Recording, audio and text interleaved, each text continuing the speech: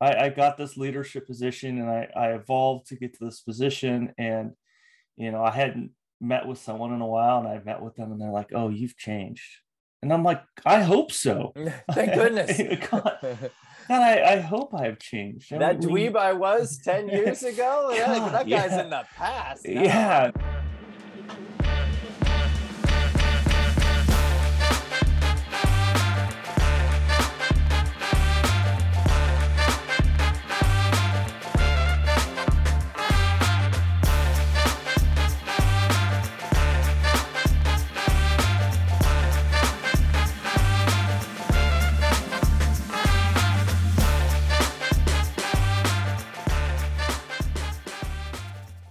I am your host, Jason Lafferty. I'm your host, Dylan Dentremont. We are two dudes who review books. Hello. Oh, there we are. Hello. Good morning. How's it going, dude? Dude, it's going great. I mean, it's finally summer. And as I can tell by your attire, that is. Yes. I'm a little more lightly dressed today. Sun's out, guns out. Yeah. Sun's out, guns out. That's the way we do around here. Yeah, it's been it's supposed to get up to 80-ish and then 90-ish. Is it 90-ish? No, mid 80s-ish tomorrow. Oh, I heard, isn't like early 90s-ish tomorrow? It's gonna be hot. It's gonna be warm. hot. It's gonna be a warm one. Mm-hmm. Yeah. Mm-hmm. Yeah. I saw you posted a photo of you getting out in the sun yourself. Yeah, I did. Kind of surprised you saw that. You're not a Facebooker, so I'm not a Facebooker. It's true. Yeah. No, we lounged by the kiddie pool the other day. Very nice. Yesterday. Yeah, it was yesterday. Yeah. Drink a rum and coke, lounged in the sun. Very nice. Can't complain. Yeah. I have a friend whose daughter is very sick with leukemia. As a result, we pulled together a party, a group of people, not a fiesta, a group of people to help them with some yard work. So I got out tomorrow and did a little bit of community service, help maintain their property since they can't because they're doing the run around with all the doctor visits and stuff. So that's I got out in the sun too yesterday. Well, good on you. That's good work. Thank you. I appreciate that. Yeah. Well, I'm super excited to talk about Simon Sinek's book Start With Why. Yeah. Absolutely. Yeah. So this is our 12th book, and last episode of the season. Last episode of season 1, yeah. Season 1. And I we talked about what book we were going to wrap up with, and I thought it was quite funny that we said, well, let's Start With Why. Let's logically conclude at the beginning, of course. Yeah. So I don't exactly remember when I started reading Start With Why and when it was introduced. I do know it was introduced because of his TED Talk. Like that's how I came upon it. Yeah. Someone was like, and then someone might have even been my father, was like, hey, I just watched this cool TED Talk. You should watch it. And okay. All right. Sure, yeah. And so I watched it, and then I'm like, oh, okay. I gotta go get this book. I gotta read it. And I did. And there's another book which isn't his book called Find Your Why. It was someone that kind of made a workbook.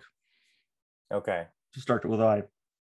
But I found it quite inspiring, and I think it's kind of one of the foundational books I use when I do my coaching stuff.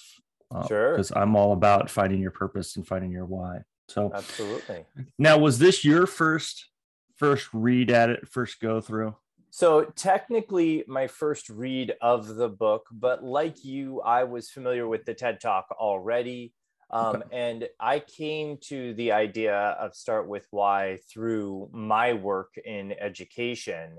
And the idea being that us as teachers, starting with a why is good for us, right? Like the even the analogy of the difference between building a wall and laying a brick and building a cathedral is a Yeah. common phrase that's used in my organization, in my school district. I even have I made a little sign that actually says that out of, wood and painted and hand Yeah. painted and nicely polished up in my classroom, about that I am building a cathedral, right? This idea that we need to keep our eye, it's easy to kind of get bogged down in the minutia. But if we remember that we're serving a bigger purpose, if we remember our why, then we do better work. And to me, it's not just about the quality of work, it's about how people feel about that work, right? And it feels much less like drudgery if you're remembering, so for me as a teacher, right, part of my why as a teacher is to actually make America better. And if I'm sitting there grading math tests, which I love doing and I hate doing, it's easy for me to be caught up in the drudgery and like, oh, this stinks, it's work, it takes a long time to grade these tests. Whereas if I think of it in terms of, I need to provide good feedback so that these kids can go on and be prepared to do great things for our country and for themselves, right? So starting with why, the ideas and the TED Talk and all that was introduced to me, yes, a few years ago, but this is my first read through of the book. Okay. And first and last, first and I will read it again, first and I hemmed and hawed on that. I did give it some thought. And I think, and we can get into more of the details of the book and the structure, but I think for me, I think I would come back around to it, but I would say it's not a must reread for me.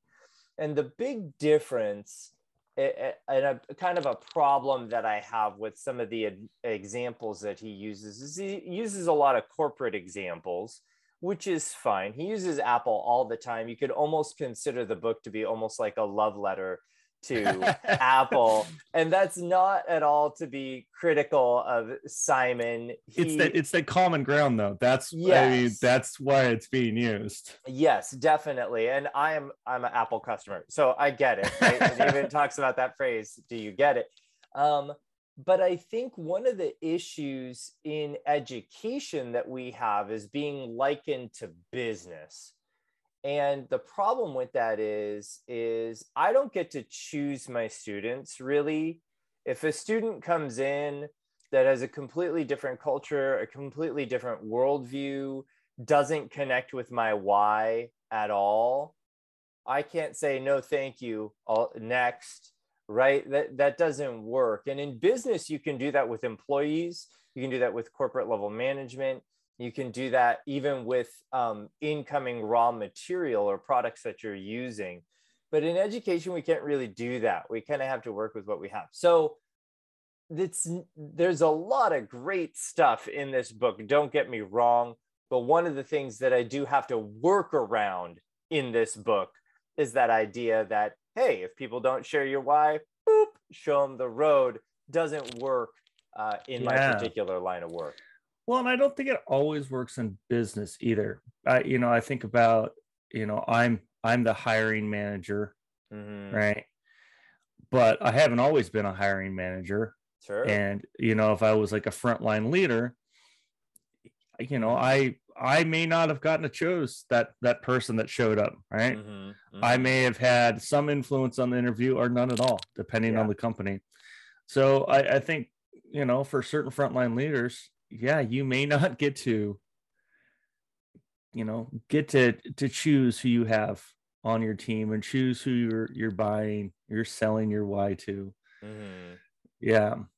I Yeah. think what But I I get, get that correlation. I get yeah. that there's a level of control that you're talking to. And I want to say, you know, there's something he says in the book, and it's do business with people who believe what you believe.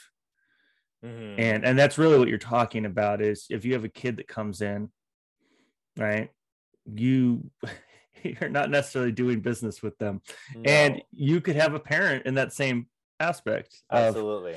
you know, there may be a parent you're like, yeah, you know, I'm going to do good on your kid, but I'm not going to hang out with you. I'm not going to be part of your life in any other way because we Sure. just don't line up on things. Well, and another difficulty that I feel like I run into is that if I do, and I think that most people are not this way. So let me start there. But if I do share my why and I'm really honest and authentic and genuine, that that I want to that I do the work that I do to so that kids can have a better life and so that America can be a better country. If that doesn't resonate with someone, or they're reading some sort of underhanded political bullshittery with all that because of the political environment in our nation right now, then I've lost them. It's Yeah. it's it's great to be authentic, but now I'm at risk, right? I mean, and as Brene Brown would say, you know, be vulnerable, get out there, give it a shot. And I think that I will, but I still want to acknowledge that there's a risk there. And again, unlike the corporate environment, I don't get to pick and choose those people. But So you you don't are, go ahead. so Yeah. you don't get to pick and choose. And I think about like the bean right now. She's in the Mm-hmm. Y stage. Everything's a Y. Yeah. Mm-hmm. Daddy, Mm-hmm. Daddy, I want a marshmallow. We don't have any marshmallows. Uh, Why? yeah. Well, I didn't know you wanted marshmallows. Mm-hmm. Why?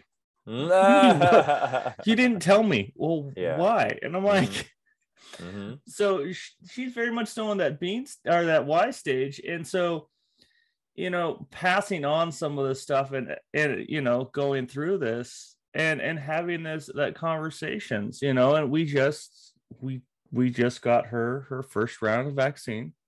And Nice. I know Congratulations. it was super exciting, super, you know, Mm-hmm. with everything going on in the Mm-hmm. world. And you know, having this happen was it was just great. It's amazing that we were able to do it. But I sat her down and I said, hey, you know, you're getting a shot tomorrow. Mm-hmm. And well, why? Well, you know, there's this thing called COVID, and Uh-huh. this is going to help keep you safe, and that's what shots do. Mm-hmm. And we went down the Y path, and we talked about it, but she knew at the very end of it why she was getting what she was getting. Yeah. And you know, it's hard to get that across to a 3-year-old. To a little bit. Yeah, Yeah, absolutely. yeah, but you know, it was one of those things that I think having her be in that Y stage, Mm-hmm. you know, does make it a lot easier to start with why. You Mm-hmm. know, being a leader and being a parent, it's not always a start with why situation. This is what we're doing today, folks. Sure. Well, but your comment about marshmallows also reminds me of the celery test. Do you remember the celery test? I don't. So he talks about the celery test as so the example he gives is that you're part of a big company and your company is struggling a little bit, so you go to talk to some other CEOs, and the first CEO says, you know what, I see you're doing good work, but one thing that you're missing, M&Ms. You got to have M&Ms in order to run a good company. And you say, okay, that's fine. So you go and you get a second opinion. You go talk to somebody else. They say, you know, you're doing okay, but you know what you're missing? Oreos. You got to have Oreos to make a good company. You go talk to various other companies and they give you all kinds of different advice, right? Like Oreos, rice milk, celery, protein powder, whatever. But the thing is that if your why is focused around being healthy, only one of those makes any sense at all, or maybe two or three. But when you go to the store and you buy all of the things, all the protein powder and the Oreos and the Cheerios and the M&Ms and the rice milk, people don't know what your why is. When you go to the store and you pick up just rice milk and celery, people can see what your why is. If those are the only foods that are available in your house, people get a real good idea what your why is. And it's around being healthy, right? So it comes back to focusing, like we talk about talking the talk and also walking the walk, right? And this is in no way intended to be critical of having marshmallows available for your kids. I do the same thing. It's summertime where there are, and there's chocolate in the house that we might as well do s'mores every once in a while. Just do it up, and that's okay. That's also part of your why. Like we do this together. We make s'mores together. Family togetherness, that can be a big part of your why, and that's just fine. But making sure we're walking the walk and talking the talk is a big part of your why. And if you're confused about what your why is, walking the walk and talking the talk is going to be difficult, or at the very least, you're going to contradict yourself sometimes. And if people see that, then it comes across as inauthentic, and that's not good for your brand or your name or the image that you're trying to forward, whatever your ultimate purpose may be. Yeah. And really, what you're saying is knowing your why opens up a lot of doors. You want to set goals, know your why. Know your why, right? For sure. Daily intentions, know your why, right? If you don't know those things, you're like, oh, what's the goal going to do? What do I want to do this year? Right? It's like, no, let's talk about why you want to do what you want to do. And there's a lot of research even outside this book, and in Atomic Habits and Power of Habit about, it's easier to create a habit if you know why you're doing it. Definitely. If you know what you're getting yourself into. And so I really liked there's the law of diffusion of innovation. I really liked, but I really liked where he starts with the book around the golden circle, right? Yeah. So golden circle looks like a bullseye in the center bowl, in the center. The center. I think it's just called the bullseye. Yeah. In the center is why, and then the next ring out is how, and then the next ring out is what. And the two inner rings are your limbic system. Okay, right? Now we're getting into brain science. Yeah. Absolutely. And this is based on, the book's based on brain science. Yeah. It's not just based on some idea or some feeling he had. It's based on brain science. And then the next is the what, and that's the neocortex brain, right? And the neocortex is the newer part of the brain. Hence the neo. Yep. Hence the neo, right? That makes the Matrix a lot more sense. And so the limbic system is the older part of the brain. It's that reptilian part of the brain. It's the hey, this is what's important for me to know.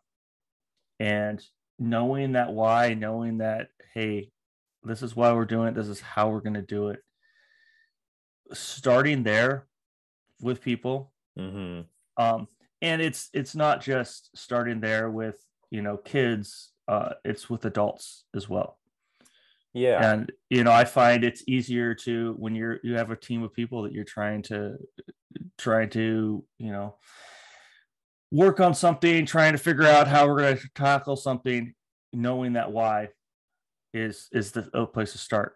And then how the hell we're going to do it. Right. There's something in there he says about the inspiration versus manipulation.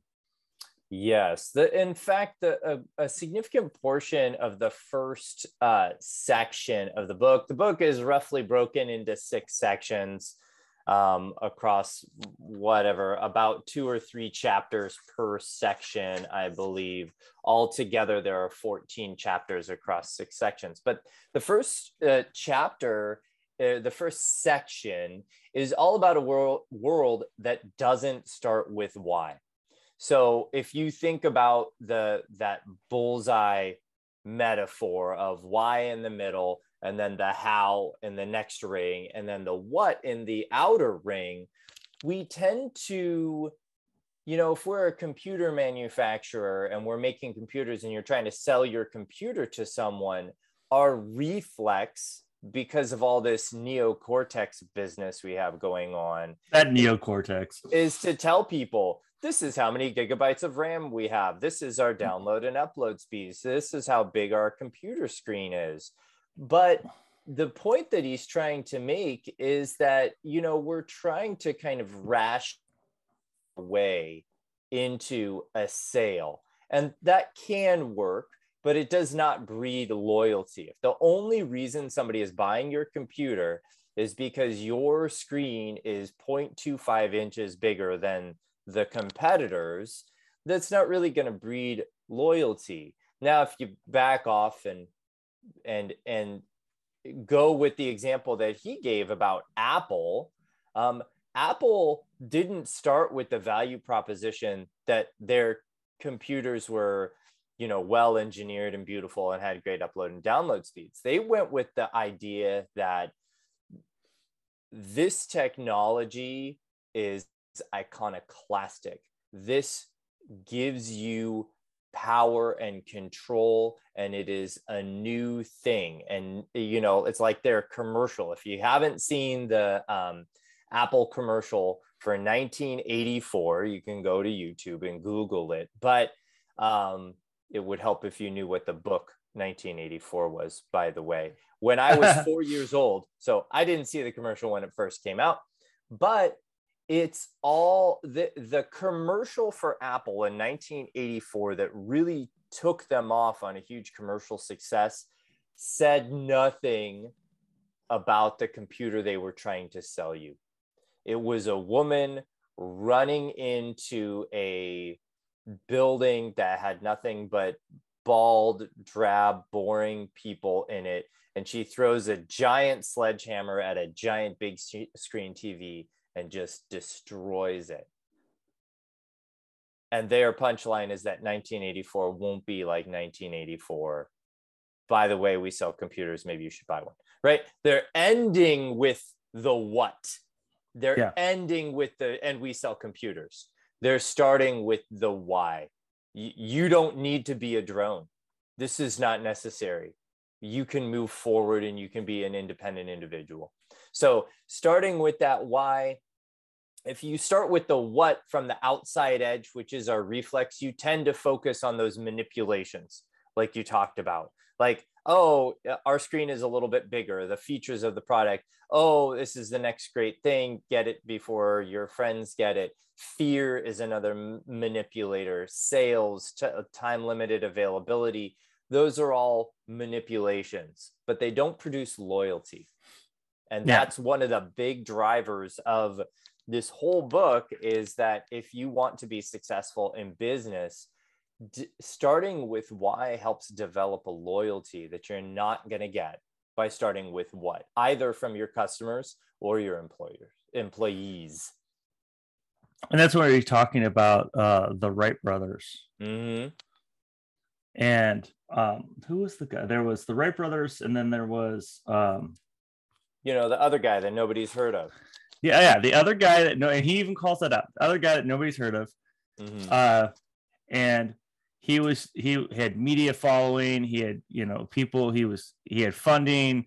He was trying to get rich.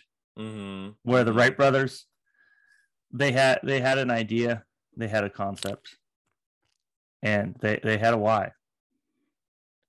And they had people who worked for them that were very loyal, and they were out there day after day, mm-hmm. just trying to get it up, trying to get that bicycle plane in the air. Yeah, you're trying to find his name, aren't you? I'm trying to find.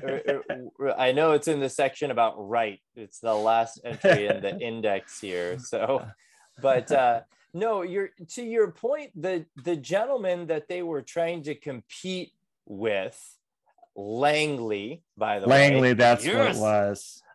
Langley did not, his why was very shallow, and in fact so shallow that the argument here is that if your why is profitability, profits, payment, fame, those are not whys, those are outcomes.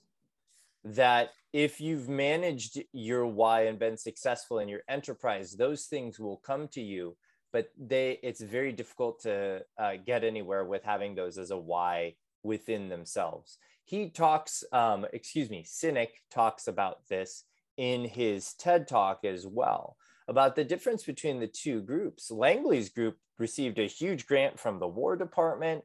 They had all these fancy like professors and engineers and mathematicians on their board trying to develop flight.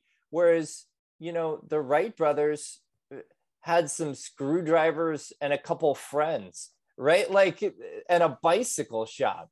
They didn't have friends that did business with them because they believed in the cause. Exactly. And that's where they got that loyalty, that dedication, that doggedness that you want as an organizational leader. And the proof kind of is in the pudding here about who had the why, because when when Langley learned that the Wright brothers had developed a motorized aircraft, Langley quit. He quit that day. He didn't say, that's great, let's find a way to make to carry weapons on it so that I can follow through on this War Department grant. He didn't say, that's great, how can we advance and develop this idea? He quit. So that tells you, I think, all you need to know about where his why was. He couldn't get there first, so he quit. Yeah. And that's not what you want. Yeah, his purpose was money.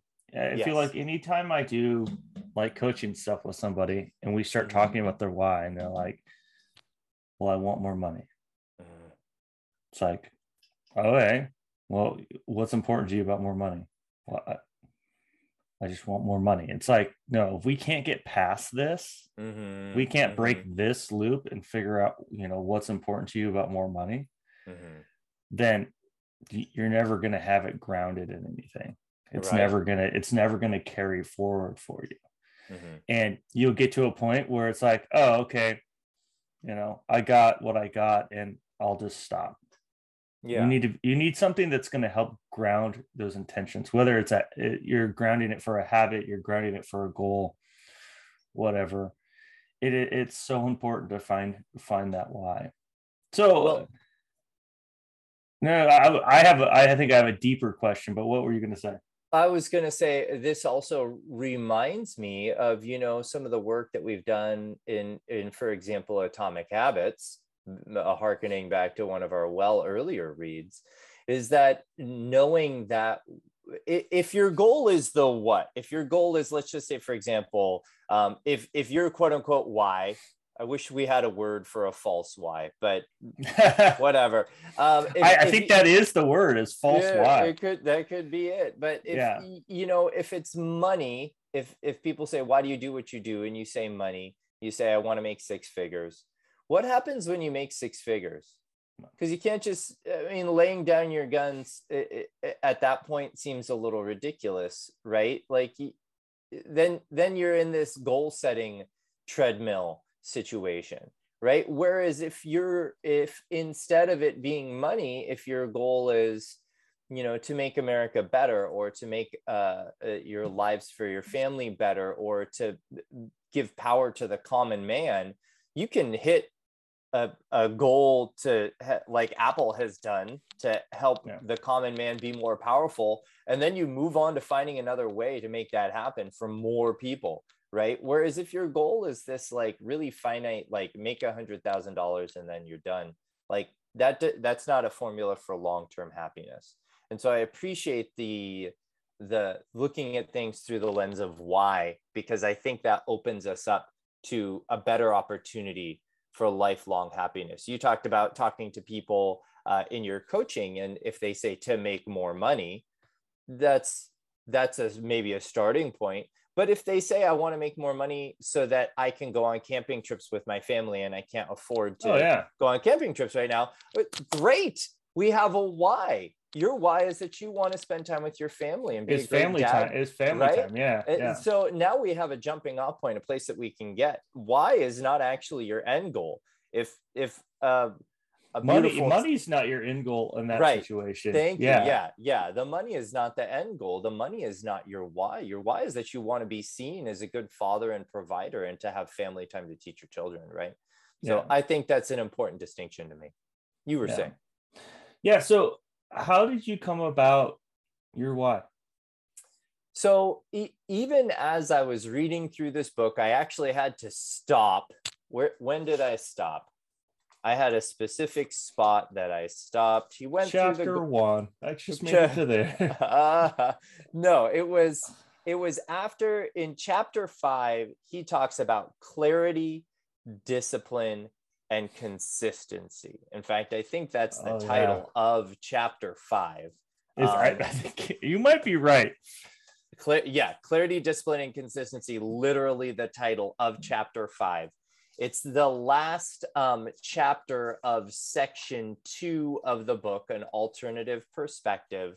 At that time, I read that, and it really, it felt like almost like it rang a bell in a good way in my mind, because I've been doing some fitness stuff, and a big thing that's important with developing one's fitness is consistency and discipline. And so I was like, whoa, hold up a second. Now these words are coming up again in my life about discipline and consistency. And that, because I was already a certain degree down that path, it really let me dig into some clarity around my whys. And I even, I'm a teacher. And so some people might say, well, why, if fitness is so important to you, why aren't you a fitness instructor or a personal trainer or even a PE teacher? Don't get me wrong, I'm considering it. But I think that section, chapter 5, was what caused me to really dig into my why a little bit better, and to think really clearly about, okay, well, where do my attitudes around learning come from? Where do my attitudes around fitness come from? What's the wellspring of all of this? And I mentioned it a little bit earlier, and I wrote down that I teach because I want a better America with happy, wise, highly skilled people who treat each other with respect and together accomplish great things. Love it. What's that? Love it. Yeah. Thank you. I appreciate that.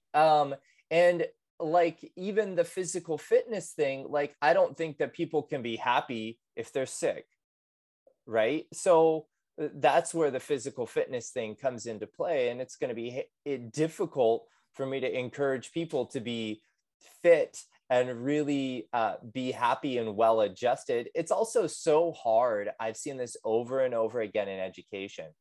The kid that's the most disrespectful in the class is also the kid that's up until 11 o'clock or midnight watching Netflix and comes to school late and has a lunch that is 100% carbohydrates, right? So like candy and cookies and gummy bears, literally, I'm not making this up, right? So all of those things lead me to this place of wanting people.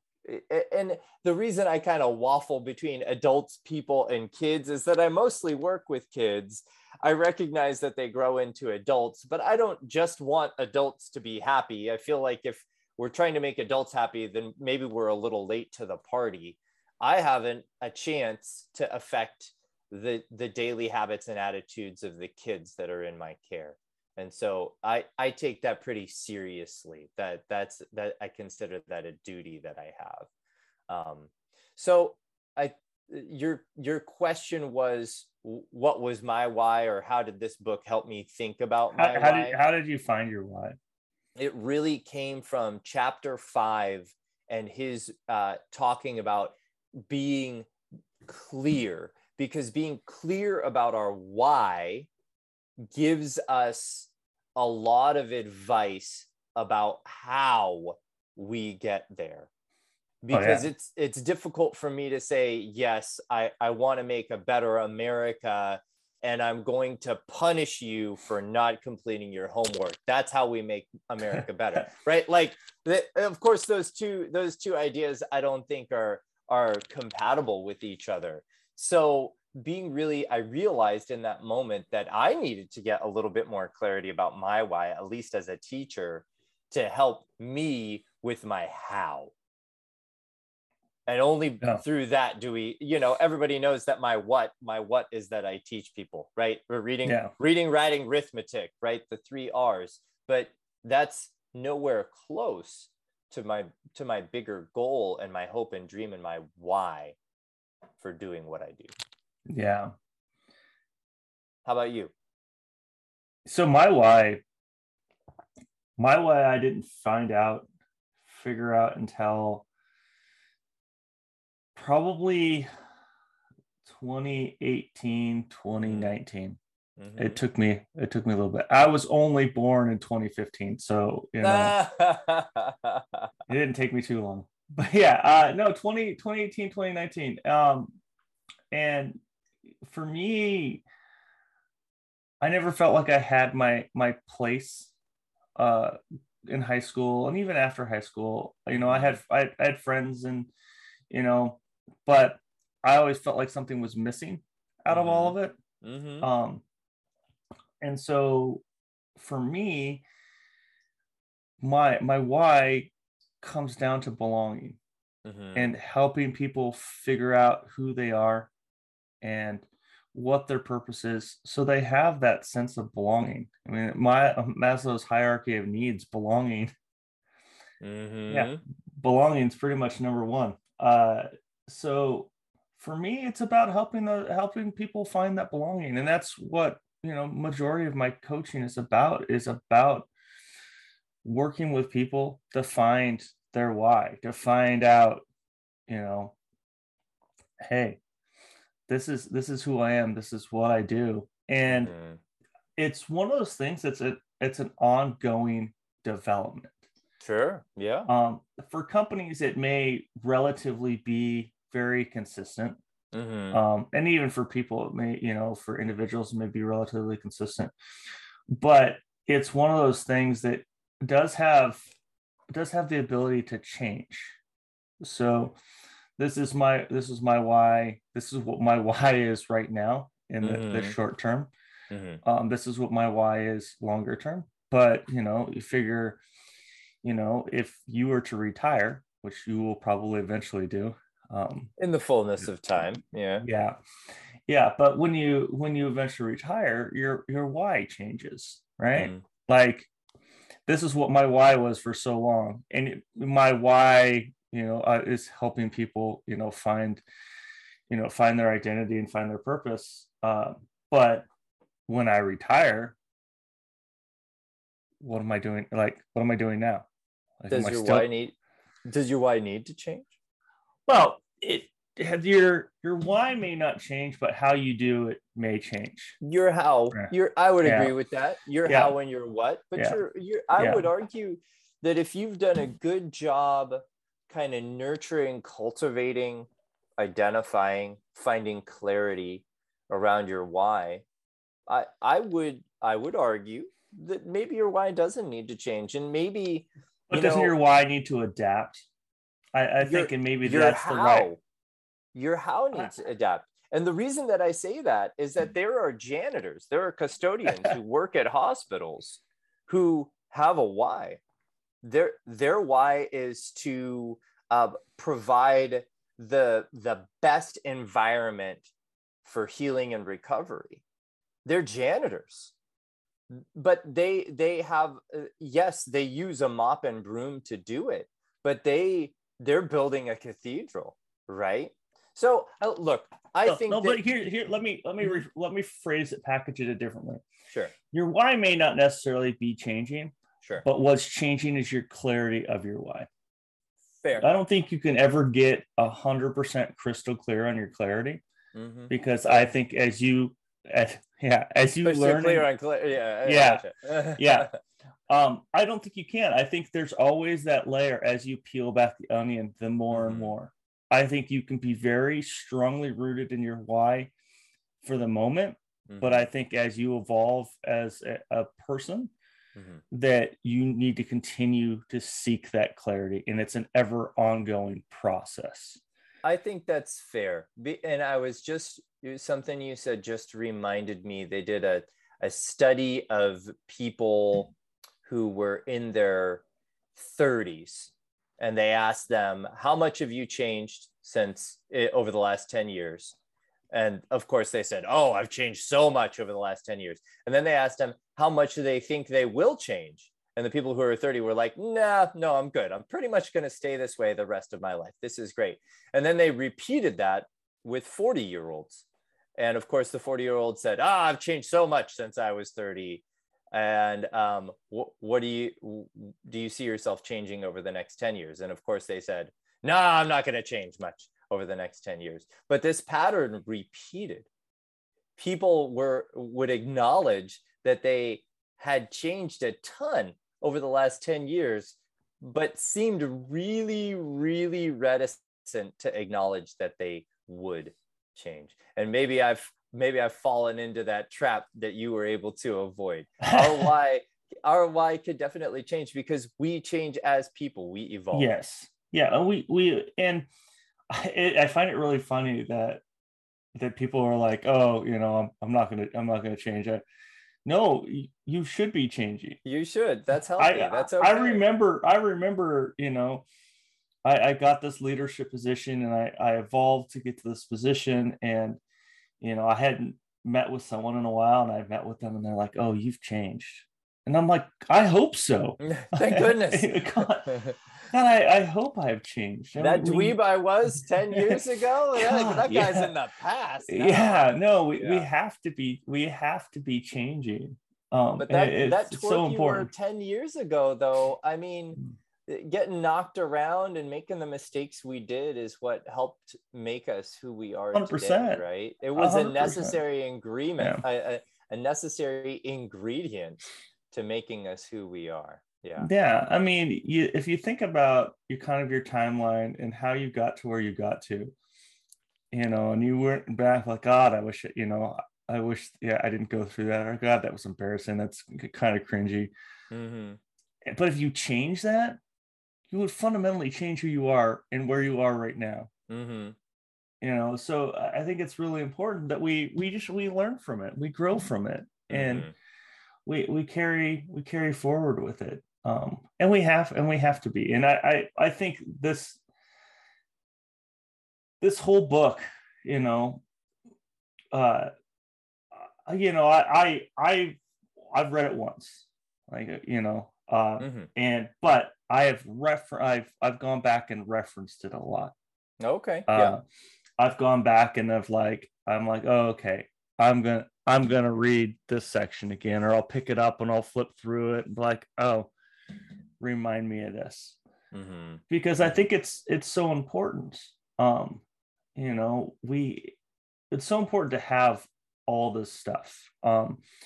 And it's something I try to instill on the bean, because she'll say something like, I want to be an animal doctor. Okay, what's important to you about this? Right? Why do you want to be an animal doctor? And I'll support her whatever she wants to do, but helping her kind of ground that to relatively early, going, I want to help creatures. Absolutely. I want to help. It's like, okay, you've been saying this for the last 10 years, kid. I'm going to help you when you're 18, because you now have all this data to go off of, going, I want to, maybe it's becoming a zoologist, or maybe it's starting a veterinary practice, or maybe it's whatever, and maybe it'll Mhm. change, Right. you Yeah. know, because I'll tell you, when I my first career path, uh my first career path, um I wanted to be a pyrotechnician. That's badass. I wanted to be in special effects. I Hmm. wanted to blow stuff up, right? I'm kind of glad I didn't go down that path, because not a lot of things are blown up for movies anymore. Thank Not you, anymore. CGI. Yeah. Yeah. Um, CGI. Thank you. I did have an army recruiter once call me, and Hmm. I mistakenly told him that's what I wanted to do, and he's like, "Come on down, I will show you how to blow stuff up." We've got a spot for Yeah, you, sir. Combat engineer. yeah, but that wasn't what was really important to me. Hmm. You know, blowing stuff up is fun. Fourth of July is around the corner. I can't wait to blow stuff up. But that's not wasn't my why. Uh-huh. You know, my why of creativity would have been fed there some, but Sure. my why of helping people find belonging would not have been fed. Right. And it's probably before that I may have wanted to be a fireman or astronaut at one point in Hmm. time. Yeah. What was your childhood? You Why? know, it coincidentally, my childhood um, desired dream job was also veterinarian. Oh, nice. Yeah. Yeah, I could see that. Yeah. I spent a lot of time in nature and around animals, and we always had pets growing up. I mean, like not just dogs and cats, but also like pheasant and quail and and rodents and other critters like that, rabbits. So like I spent a lot of time around animals, and it, as things do with childhood. And it's not that my parents weren't particularly supportive or anything like that. I think my parenting was interesting in that my mom was fairly highly educated. She's a writer.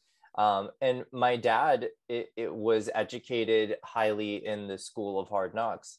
Oh, that's a tough school right there. Yeah, absolutely. And so, I mean, naturally, the lessons that he had to teach me were different. And, I'm not using them as any sort of an excuse between me and veterinary medicine. I'm a teacher now, and I'm pretty happy with that, but that's definitely not, you know, where I started. I've Yeah. definitely known, I have a friend right now who's known since she was like 6 years old that she wanted to be a teacher. Her mom was a teacher. Her No. an older aunt or uncle was also a teacher. She's been around teaching her whole life. She knew that's what she wanted to do. She's doing it right now. So Would love yeah. to have a conversation with a person like that, because I feel like they're not the majority. The majority No. of people are the people that bounce around trying to discover their why. Someone who's Yeah. known that they've wanted to be a teacher from the beginning, Hmm. right? Like, why? What's important to that? How did you land on that? What what are you doing there? What's different about you than everybody else? Yeah, and I would say, of the people that I've met who wanted to be a teacher since they were in the single digits, compared to people like me who didn't even really get it figured out until they were full on adults, as a second or third career. Well, I actually remember one of the things. I remember when you got back from the Navy, um, you wanted to really get into stir fry. You wanted to work in a stir fry restaurant. You wanted Weird, to, right? yeah, Yeah. because we were doing those cooking competitions against Uh-huh. each other at the time, and Yeah. we talked about opening something at the time, and that's when I was still in the restaurant industry Hmm. area, and yeah, That's but because yeah. wok cooking is so cool. Well, wok cooking is pretty badass. It's its I own can't. thing. It's awesome. Yeah. Yeah, yeah. There's a lot. Yeah, the science of wok cooking. I would read that book. Mm-hmm. Mm-hmm. Yeah. I still love cooking, but right now my cooking goes into cooking to show my family love. And it's related to my why of creating happy, healthy humans, right? So I still do a ton of cooking. I also do cooking with my youngest all the time, who wants to. Speaking of knowing what you want to do since you were in the single digits, for the past she's 10, for the past 3 or 4 years, she's wanted to be a baker. So we have been in an ongoing sort of lifelong project with her about trying out different recipes and different types of baking.